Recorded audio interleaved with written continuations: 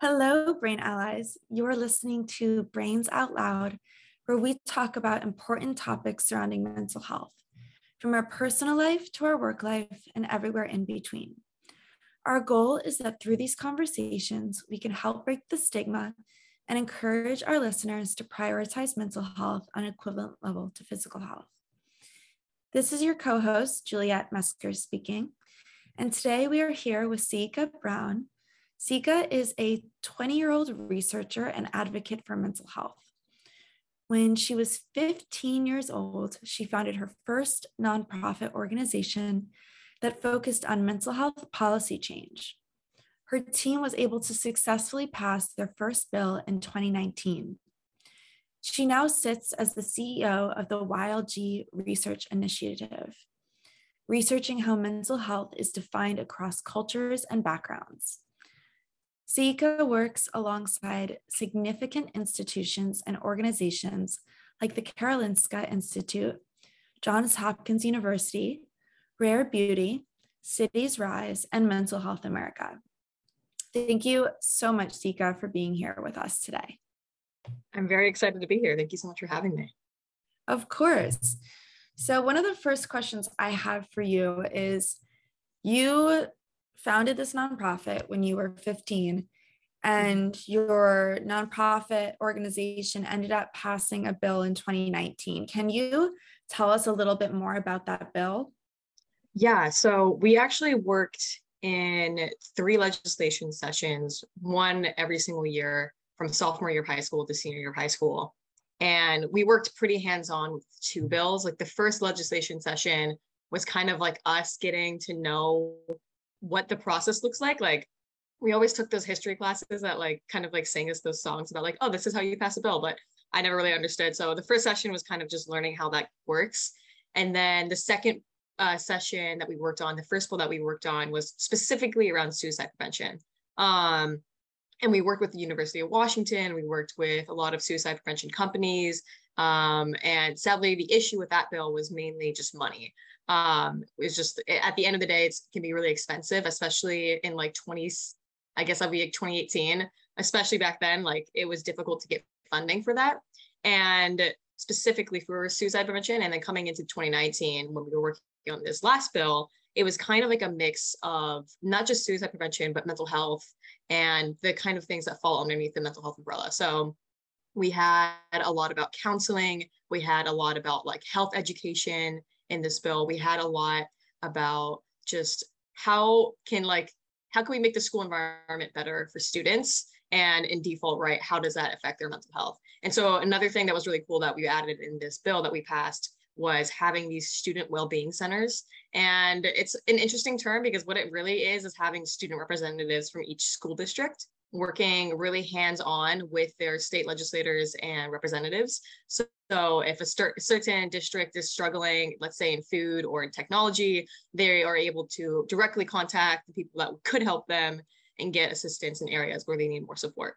So especially during COVID the next year, it was a great assistance in terms of struggling cities, struggling districts within Washington state, and just kind of getting them the overall resources they need and in default helping their mental health. That's truly incredible. Congratulations for being able to accomplish that, and especially at such a young age. Was it difficult to have people take you seriously when you were young? I know that being a young founder myself, I've had a lot of difficulty with ageism and people kind of not taking me as seriously because I'm on the younger side. And I was wondering, if you were 15, did people see your passion and trust your ability to get something like this passed, or was it difficult to kind of break the door down? Yeah, I'm laughing because like that's when like I have the exact same experience. Like when I started at 15, I basically emailed every single state legislator and senator in Washington state. And I sent them all like an individualized email because I thought that would really make a difference. And and I only got one reply. Of course, like these legislators and senators are like probably the most busy people in the state, but a lot of the responses I got were either like, yeah, good luck, or no response at all. or some people will be like, oh, okay, like this is super cool, like, you know, talk to us in a few years. Right. And so it was very difficult to get people, one, to respond in the beginning. And then once we got the first response, it was super exciting because this legislator that I worked with, her name's Tina Orwell, she kind of saw the passion, because at 15 I definitely didn't have like the vocabulary or just like the speech etiquette to talk in front of such a large audience. Like I was definitely a 15-year-old. Like I wasn't one of those 15-year-olds that was like ahead of her time. Like I was struggling, like I was struggling in my English classes, you know, like I was a sophomore in high school. Like I just finished my freshman year. Like this girl, like this woman who really like saw the passion in me, I think was really sweet, because I think even though I didn't have like the technical skills for it, I think she saw that, okay, this is a young person that's wanting to be in this field. And I think that was really sweet. But then of course, like carrying into the legislation sessions, when we're, you know, sharing our testimonies, when we're working with the state departments, like, oh no, this should be in the bill. They were like, okay, why are we having like this group of 15-year-olds at this table right now telling us what to do? And I'm like, good question. But I mean, at the end of the day, if you're going to work, especially in adolescent mental health, like the number one people you need to listen to is adolescents. And I think that's why the bill has been so successful. Yeah, absolutely. It's so interesting because now with TikTok, I'm seeing lots of Gen Z coming out and speaking out about politics. And I just saw this amazing speech that a 12-year-old gave recently on, she was 12 or 13, she was in middle school, on gun violence. And I was blown away by her speaking skills. And I was like, I never could have made a speech like that so young.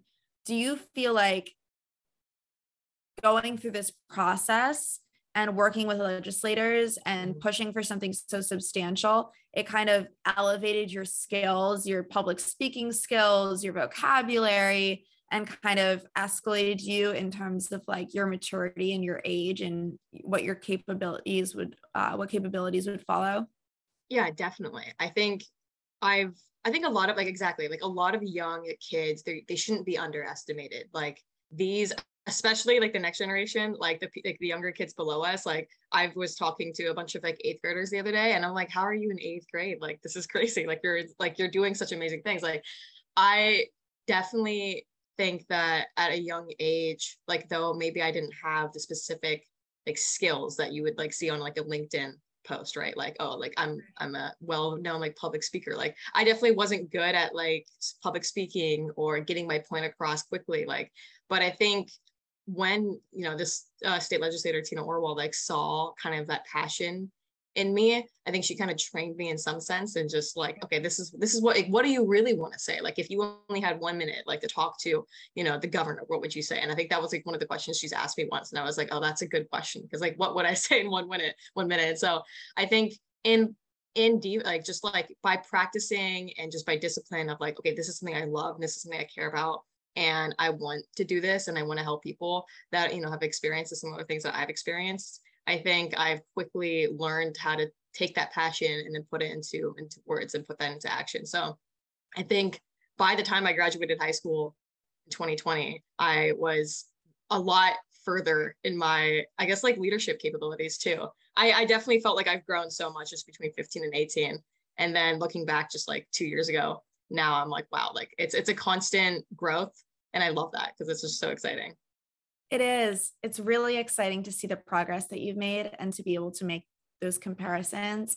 I know when I first started public speaking and first started pitching and doing sales pitches for my company and our services, my speeches were so long and I was so bad at staying concise. And so it's definitely a skill that needs to be mastered. And so I'm really impressed by the fact that you learned that so early on. And what inspired you to get involved in the mental health space and to push this bill? Yeah, I think there's like two specific marks of inspiration. Like one, when I was 8 years old, my brother, he's 4 years older than I am, attempted suicide. And while like that is like, it was a very difficult thing for both me and my family, and of course my brother, like I was 8 years old when I watched him kind of go through that healing process, right? Like I was 8, I was pretty young, and yes, it was like traumatic by any means, but being able to watch my older brother kind of go to therapy and like kind of see this conversation start, right? That was, it really, I think that was like that was like the silver lining in that experience, is that like, even though we struggled at a young age, my brother and I quickly learned that, talking about your mental health is okay, that there's, solutions to how to help your mental health. There's things around the mental health realm. And I was so engaged into it at such a young age. I didn't think I realized that. And then when I came to high school, I saw a lot of my friends like struggle. This is the age where you're developing so quickly. And this is the age where you're challenging yourself more than you realize. And I saw a lot of my friends be stressed and anxious. And I was like, wow, like this is kind of like, that this is what my brother was experiencing. This is what I was experiencing. And I didn't even know what this was called. Right. And so once I took my first like health classes in like 7th and like 10th grade, I was like, wow, like, oh, that's the term, like, oh, the term's mental health. And I was like, wow, like, why did it take me 10, a few years down the line after my brother's attempt to really put words to the experience? And I think that lack of education, even though I was growing up in that, area of like, okay, this is okay, but what is this? Like, what is this term that we're talking about? Learning that down the line was like, okay, obviously this is something that we need to put a word on at a young age when a lot of kids are experiencing it. And so I think when I started my organization at 15, it was mainly around awareness and resource, because I wanted to make sure that people knew that this was a real experience, this was a shared experience, but there's also resources there to help you. It's amazing. It's a very advanced conclusion and initiative for you to create at such a young age. And now you serve as the CEO of the YLG Research Initiative. Mm-hmm. And why are you the founder of that organization as well? I am, yes. So what inspired you to found the YLG Research Initiative? So I love it so much. Like, I'm having so much fun with it. And so YLG is Youth Lead Global and then Research. So at the end of high school, it was 2020 during COVID. And I was kind of like, I was getting ready to go my freshman year of university. And I was moving all across the country to New York. And I was like, okay, like I was looking at my nonprofit that I had for the past 3 years. And I was like, my friend is going to the Navy. Like, I have friends that are like going all across the country for university. And I'm like, it doesn't make sense to me when we had so much success in this organization and we had such a great time. It did not make sense to me to try and continue it into university, because I was like, this is the end, right? Like, this was kind of just like that perfect, close of the book. Like, this was the chapter. And then I was thinking, though, it's like, of course, I want to continue this mental health work. Of course, I want to stay working in mental health. And I was working with a mental health company called Cities Rise, and they invited me on a panel back in October of 2020 with the ex-chief of health of the United Nations. And it was like a super cool opportunity online. And it was me and a bunch of other young leaders from all across the world. And we were just talking about what mental health meant to us. And it was that conversation that day that really made me think about the background that I come from. I'm half Japanese and I'm half English. My mom was born and raised in Japan. My dad was born and raised in England. And here I am in America. Like, I come from a lot of different backgrounds. And even though, like, right, the UK and the US have a lot of similarities, there is some differences just in terms of like family traditions and family culture. And then, of course, being Japanese, like I feel like I grew up in a very Japanese household. We celebrate Japanese holidays. My name's Japanese. I went to Japan like every single year. Like, I very much identify with that part of my culture. And so I was like, you know what, like, part of my mental health journey was taking the time to understand my mom's culture and kind of the politics and the history in which that she grew up in and that my family grew up in. And then I realized that, okay, like, the US is so advanced in mental health care, but at the same time, we're so not advanced in mental health care. Right. And then I started thinking about my mom and my friends from that conversation. I was like, okay, like, there is so much cultural influence and personal experience that influences how we think about mental health and how we talk about mental health. And so when I started the YLG Research Project, I was like, I want to explore how different cultures talk about it. Because that conversation, we had people from like Colombia and Kenya and India and the US talking about mental health. And that was so exciting. And so I kind of took that cultural lens and put that onto mental health. And so while I do a research project, a lot of what it is like talking to people from different cultures that are interested in mental health, and then helping them have conversations within their own cities and within their own countries around mental health. And so a lot of what I'm able to do with the YLG Research Project is like training other young people within their own cultures and within their own atmosphere of like, this is how you can talk about mental health in a way that is fitting to you, your country, and your culture. And so it's a bunch of young leaders, in my opinion, that are just leading this kind of global research, and just this is what mental health looks like all across the world. And it's been a really exciting project to do. It's really exciting. One of the reasons it excites me so much is we teach at Mental Health Global Network, we teach a mental health intervention training course.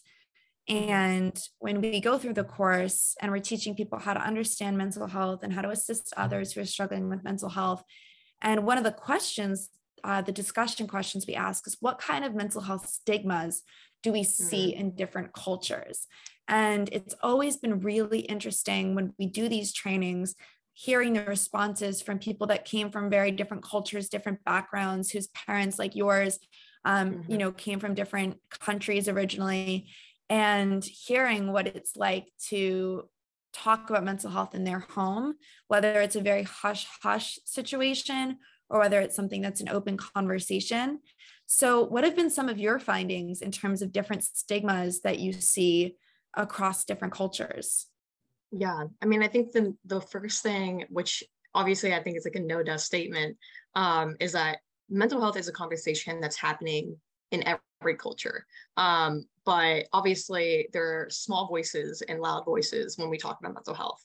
But in its own way, I think every culture has talked about mental health and is talking about mental health. They might use a different term. They might use a different word. They might, describe a very specific experience, but that's them talking about mental health. And I just had a webinar with a bunch of people from Nigeria, and they were like, oh, this is like the biggest like mental health thing that we've ever really had, but like, I experienced this, like, this is something I experienced. And so I think a lot of the research has been kind of reassuring the idea that mental health is real, and mental health is not just like a young Gen Z, problem. It's just an experience. And I think looking at mental health and physical health as similar, experiences, they come hand in hand, I think is a great way to approach it. You have a lot of countries that are experiencing either war or a lot of just like political change or political unrest.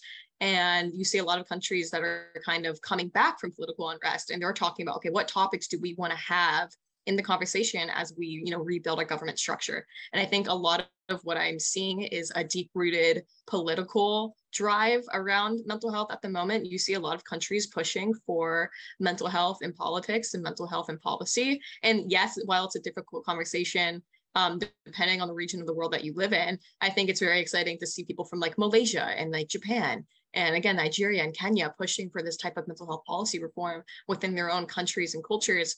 And I think that's very exciting. So yeah, I would say the number one thing is that mental health is happening everywhere, and mental health is everywhere. And it's a good thing, right? I have learned a lot about what mental health looks like as an individual. Like, I've learned a lot of just about from like self-care habits, from the little things and different perspectives. Like, I had a conversation with a guy from Sweden, and he's like, like, something I just love is like, he's like, you just really need to go out more, like, and just kind of like adding emphasis on nature, and like there's a lot of lenses people take mental health from. And I think each culture does a great job kind of specializing like how they approach it. And I think it's just been beautiful to see how different people talk about it. And it's very exciting to see that it's being talked about everywhere. How are you connecting with these individuals from all over the world? Yeah, I mean, so for the most part, it's all over Zoom. And it's been very difficult, especially the further I get into the research. It's been very difficult to get in contact with people to talk about mental health, because I think the best way to say it, someone asked me a question once, was those like, okay, like, what are the countries where, they don't talk about mental health a lot? And I'm like, well, it's the countries that I still haven't been able to interview at this point, because there is a lot of stigma. And I think the lack of interviews from a specific region or specific kind of area in the world kind of shows how the mental health realm is like looked at. Because when a certain area or country doesn't want to talk about mental health, and if people are afraid to talk about mental health there, I think that gives a lot of insight itself. So while I've been connecting with them mainly online, there is such little like conversation that can happen. One, of course, because of the language barrier. And that's why I think it's important for me to work with these people that I'm interviewing and kind of helping them establish their own conversations within their own communities. because like the last thing I want to do is come in and be like, okay, this is who I am and I'm gonna like save mental health for you. Like that's not the case at all. What we're doing is like having a conversation and encouraging them to have these conversations right outside of the Zoom meeting and have it in person, have it with their family, have it with their friends, and have it with their school. So while I've been connecting online, I think there's been a lot more connections happening offline within these countries once we were able to talk to them. It's amazing. How has being a founder impacted your mental health, whether it was back in high school when you were working with legislators and you had your nonprofit, or today with your YLG research initiative? Being a founder and a CEO, it's a lot of responsibility. And I know in my experience, I've put a lot of pressure on myself, and that pressure has risen to give me amazing opportunities and experiences. And it's also negatively impacted my mental health in certain ways. So what has your experience been? It's been very difficult. Like, I won't lie. I think back in high school, I was a terrible high school student, as in I was such a dreamer. So that the moment that we started this nonprofit, I was like, this is the only thing that matters. So I kind of neglected school. And thankfully, when I applied to Cornell with like a really bad GPA and low SAT score, they saw the passion and they took that passion. They were like, yeah, like we'll accept you under the circumstance that you actually go to school. And I'm like, yeah, that's totally valid. So I actually had to take, right. And I had to like take a summer quarter with them before my freshman year. And I had to like score well on their program there. And I was like, I'm capable of doing academics, but I was always so much more intrigued by kind of this hands-on work. And so now being in college at an institution I definitely don't feel academically qualified for at times, I'm like, oh my gosh, like how am I supposed to do it? Like I look at this next semester and I have like 16 credits I have to take. And I'm like, wait a minute, like I'm still a student. And I always forget that. It's definitely difficult. Like I said, like my friend and I, who was working in my team with me when I was like back in high school, she was like laughing. She was like, do you ever realize like the amount of work that we did back then? I'm like, yeah, it's insane. Because now I feel like I can't even do half the amount of work I did back then. And I think also just like the leadership that comes from running an organization is also very difficult because I think what was difficult back in the high school was that this team was full of my friends. And so these were people that I knew inside and out, right? These weren't just coworkers that, you know, I hired on a whim. These were people that I trusted. These were my friends. These were people I viewed as family. And so when they were like, oh, like, I don't know if I can get this thing in, I'm like, that's totally fine. And I would like take on that work. But now like coming into university, when I'm running more of like this research, you know, side of things, and these workers, like, right, like the people I work with is a really small team and we only call once in a while because it's like, right, a lot of the research is just interview based. It's like, you know, I don't know them as well as I know my friends, but I think that's a healthy boundary to have sometimes. But I also want to be respectful. And so I think it's been a learning experience of what it means to be a leader within like a company or within a workforce versus a leader within your friends. Because like those are two different experiences, but it's definitely been difficult. And I think I'm definitely the person to go and overdrive and work more than I should like sleep or like eat. And like I have all my friends, especially at college, so they're like, what are you doing? Like you need to take a break. And so yeah, like this past spring break, this past school year, I took the entire week off of work. I like logged out of my email and everything. And I was like, I definitely can't wait another 5 years to take a break. And so I think I've been learning since then how to implement those breaks within just my schedule. And so I think I've been better at being a leader to my own body and to my own mental health. But I think it's a difficult experience. And I think it's something I'm really passionate about, is like talking about the mental health of those working in this kind of public health realm. It's an interesting dynamic because people like you and like me who have this extreme passion for mental health, and we want to get mental health education out there to as many people as possible. But it is so easy to put your own mental health to the side. And then you kind of have to sit back and ask yourself, am I practicing what I preach? Exactly. And I'm proud of you for taking that week off and logging out of your email, because time does fly. And it took me 3 years to take a week off of work when I first started my company. And this year I took 2 weeks off and I still worked a little bit, but I traveled and for the most part, sat back. And I'm telling you, it made me so much more productive. When I got back to work, I was so excited. I was so motivated and I was so refreshed. And I was I was the same way back when I was in college. I helped run an organization called Friends for Friends. That was a mental health nonprofit that helped raise money for counseling services and mental health education on campus. And I did that. I was a fashion student, and my friends were always like, you have to stop. Like you're going all the time. You have to stop. But I was like, they don't get it. Exactly. Like they don't, they don't get it. They are not in my shoes. They don't know what they're talking about. And the truth is, no, they're not in your shoes, but they see how hard you're working and they see your mental health deteriorating and they care about you. And sometimes you have to force yourself to really listen to the people around you who support what you're doing, but also support you as an individual. Yeah. I think something that my friend told me once was this past winter break, and I was just really going through it because I was like, I think I was at my peak of like just being exhausted. And then we were on the phone together, and like, she's like my best friend. She's like a sister to me. And she was like, Seika, like at the end of the day, like, I really don't care if you're going to be helping, if you're going to help all these people, if it comes at the price of your own well-being. She's like, I just don't care. And at first I was like offended. I was like, what do you mean you don't care? Right? Like, this is like, obviously I'm like, this is like what I love. Like, this is what I love doing. And she's like, yeah, but if you're like kind of dying over it, is it really worth it? And it was kind of like a self-check of like, just like what you said, like, am I practicing what I'm preaching? And I realized that like my friends mean everything to me. My family means everything to me. And they're the reason why I started all this work in the first place. And I was like, by being in this hyperdrive of like work and this passion and this drive, like I'm neglecting not only myself, but like, these relationships that I could be kind of like, working more on and just spending more time with. And I think I spend a lot of time with my friends, but I think it's different. Like intentional time is different than, spending time with them in a study hall. And I think that was a good wake up call, because I'm like, yeah, if I'm throwing myself away with all the work that I'm doing for whatever reason, and I'm neglecting my own well-being and my own happiness and my own just mental health, then what a shame, right? That is such a disservice to the people I've been working with and the people that are following my work. And so I think that was such a good wake up call. And then taking spring break off was super nice. And I think it's so important as people working in public health. I think of doctors all the time. You need to be able to take care of yourself in order, to take care of others and to help others. And I think that's a cheesy statement, but I think it's cheesy for a reason.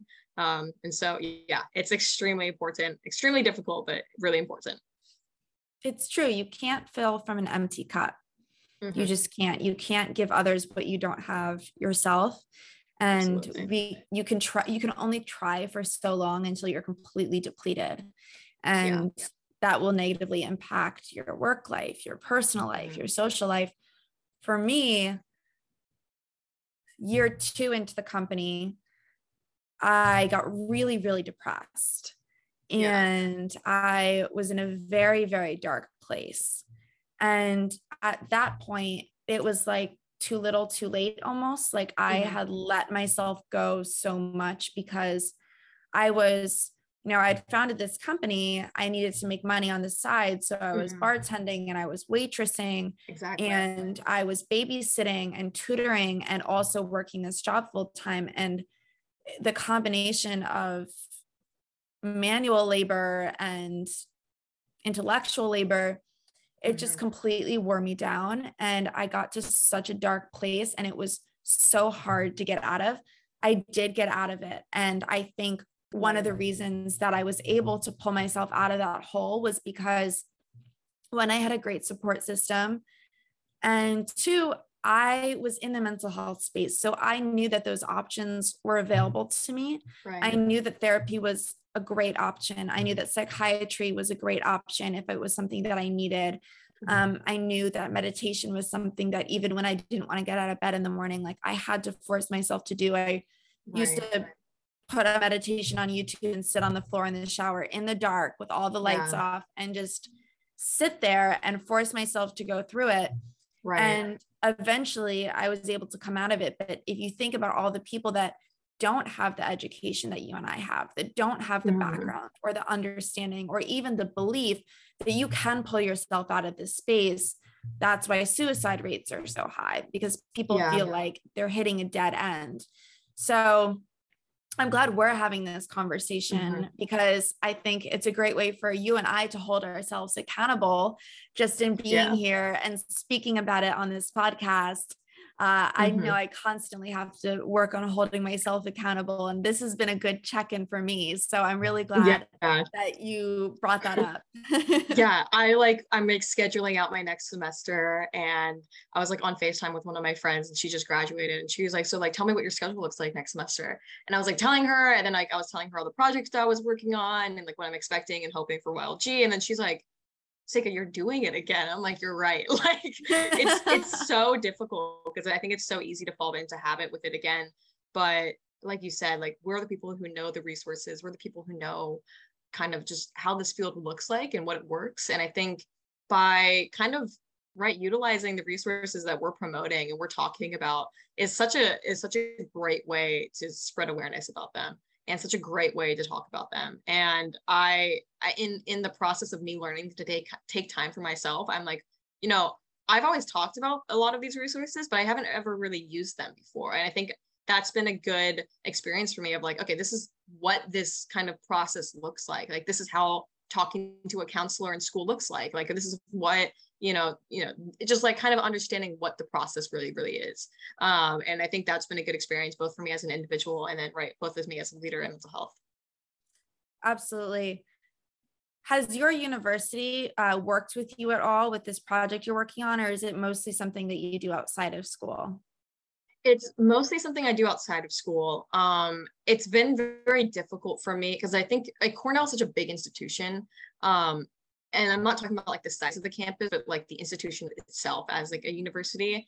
And it's been difficult to just get like in touch with a specific person in terms of like higher education from Cornell that is like has the time and the availability to work with me. But I think something that's been really helpful that a lot of Cornell professors have done so far is like being really accommodating. Like, this university accepts people not just based on your grades and your GPA, but off of your passion. And so every single semester where I've like sat down with my professors and I was like, hey, this is what I'm doing, this is what it looks like, they get so excited. And they're like, oh, absolutely. If you need an extension, let me know. Like, if you have any questions about anything, let me know. Like, this is my office hours. Like, you can come in if you miss class one day. So I think that's been the way I think it has been really helpful, is that the people that I talk to at college are really receptive of the work that I'm doing. And I think that's like the reassuring part. So while like they may not be working hands-on with me in the research, I think they're supporting me as a student, giving me a lot of opportunities to, still attend this university, still go to class and still learn. And I think that is a beautiful thing, is that Cornell looks at you as a person, not at you as like a CEO or as a founder. I think that's like a really human experience and a really unique experience, is that of course I would love to like work more in terms of research with Cornell, but I think I'm glad that, because it kind of feels like a home. Like, I feel like I can go home there, like that. I'm like, oh, I know I'm supported by the professors and workers of this institution. I know that they are helping me as much as I can as a student, as a person. And I think I really appreciate that approach instead, because I think it's given me a good, space to breathe. I'm like, okay, like this is good. Like, my professors understand, my TAs understand, and they're honestly interested about what I'm doing, and they're here to help me as a student and as a worker. And so I really appreciate that. That's monumental. That makes such a difference to have a support system in your professors, and to have them support something that you're working on that you're so passionate about is really incredible. I did not have that experience in college, but I had an interesting experience in college because I was in fashion school, and my professors in the fashion program were very unsupportive. They didn't like, if you had to go to therapy or the counseling center or whatever it was, they would not believe you. They would tell you that you were lying. They would make your therapist write them notes, and then they would still decipher whether or not they wanted to excuse that. And most of the time they didn't. But then on the other end, I went to the University of Delaware, and on the other end, we had administration that was really supporting us. And so we had a support system in the administration in the counseling center, but which was huge in terms of being able to get support on campus for the events that we were running. It was an on-campus community, so that's why there was more involvement from the school. But not having that support from my professors really broke me down a lot of the time, and it really made it difficult to manage both schoolwork and these projects. So I think to any professor that ends up listening to this podcast, they should take your professors as an example, because the difference it makes is just huge. So I'm really happy for you that you have had that experience. Yeah, it's been really nice. It's been really beneficial. Of course, like they still want me to attend class, and of course, like I'm not like trying to skip every single period, but I think of course what's been I think what's been nice though is like that kind of understanding of like they want to help the students do what the students want to do, right? Like they're like, I remember I was kind of nervous about starting another initiative in college, and then my dean of administration for my university was like, isn't this not what we like accepted you on? Like we accepted you on the basis that you have this passion. Like the last thing they want to do is be the limit in that. And I think that was a beautiful thing to hear, is that like, of course, right? Like they want to see students do what students care about and what students love. And I think I've definitely felt that experience within my time at Cornell. That's absolutely beautiful. You're right. Beautiful is the perfect way to frame it. Well, it has been so wonderful having this conversation with you today. And if there's one thing that you would recommend to someone who's interested in starting a program, whether it be in mental health or something else that they're passionate about, what advice would you give? I guess kind of two things. One, on par of the conversation that we kind of just had, taking time to recognize, right, your inner self, right, the things that you value, the things that you love, and your kind of reason why, right, spending time thinking about yourself, I think helps you set up whatever you want to produce and whatever kind of action item you want to see. And so I think that's the number one thing for me, is that I had to recognize what I valued, I had to recognize what I loved, I had to recognize why I loved it. And I think that has helped me have a clear focus and have a clear passion and a clear goal and what I want to see accomplished. But the second thing, that's easy to have. At the end of the day, you need to have the initiative to put the first foot out there, right? So I think what I would always say is contact the people you want to contact. Always reach out to the people you can reach out to. And more people are willing to hear from you than you think. I emailed every single state legislator and senator, and yes, while I got one reply, that changed my life. And I think it's better to give it your all than to give it nothing. And so just put in the effort for a little bit and try and reach out to the people you can reach out to, and look at the circles around you, look at your teachers, look at your school, look at your community, and do whatever you can to reach out. And I guarantee you someone out there will want to help you, and people out there do want to help you. And that's the best thing I can say. That's great advice. Finding that self-care and then finding that first step and having the courage to get started. Well, thank you so much, Seika. This has been amazing. You are such a passionate advocate and so brilliant and well-spoken. And it's just been a real honor to have you on our show today. So thank you so much for being here. Thank you so much for having me. I loved it. Absolutely. This is Brains Out Loud, and we will see you at the next episode. Thanks for listening.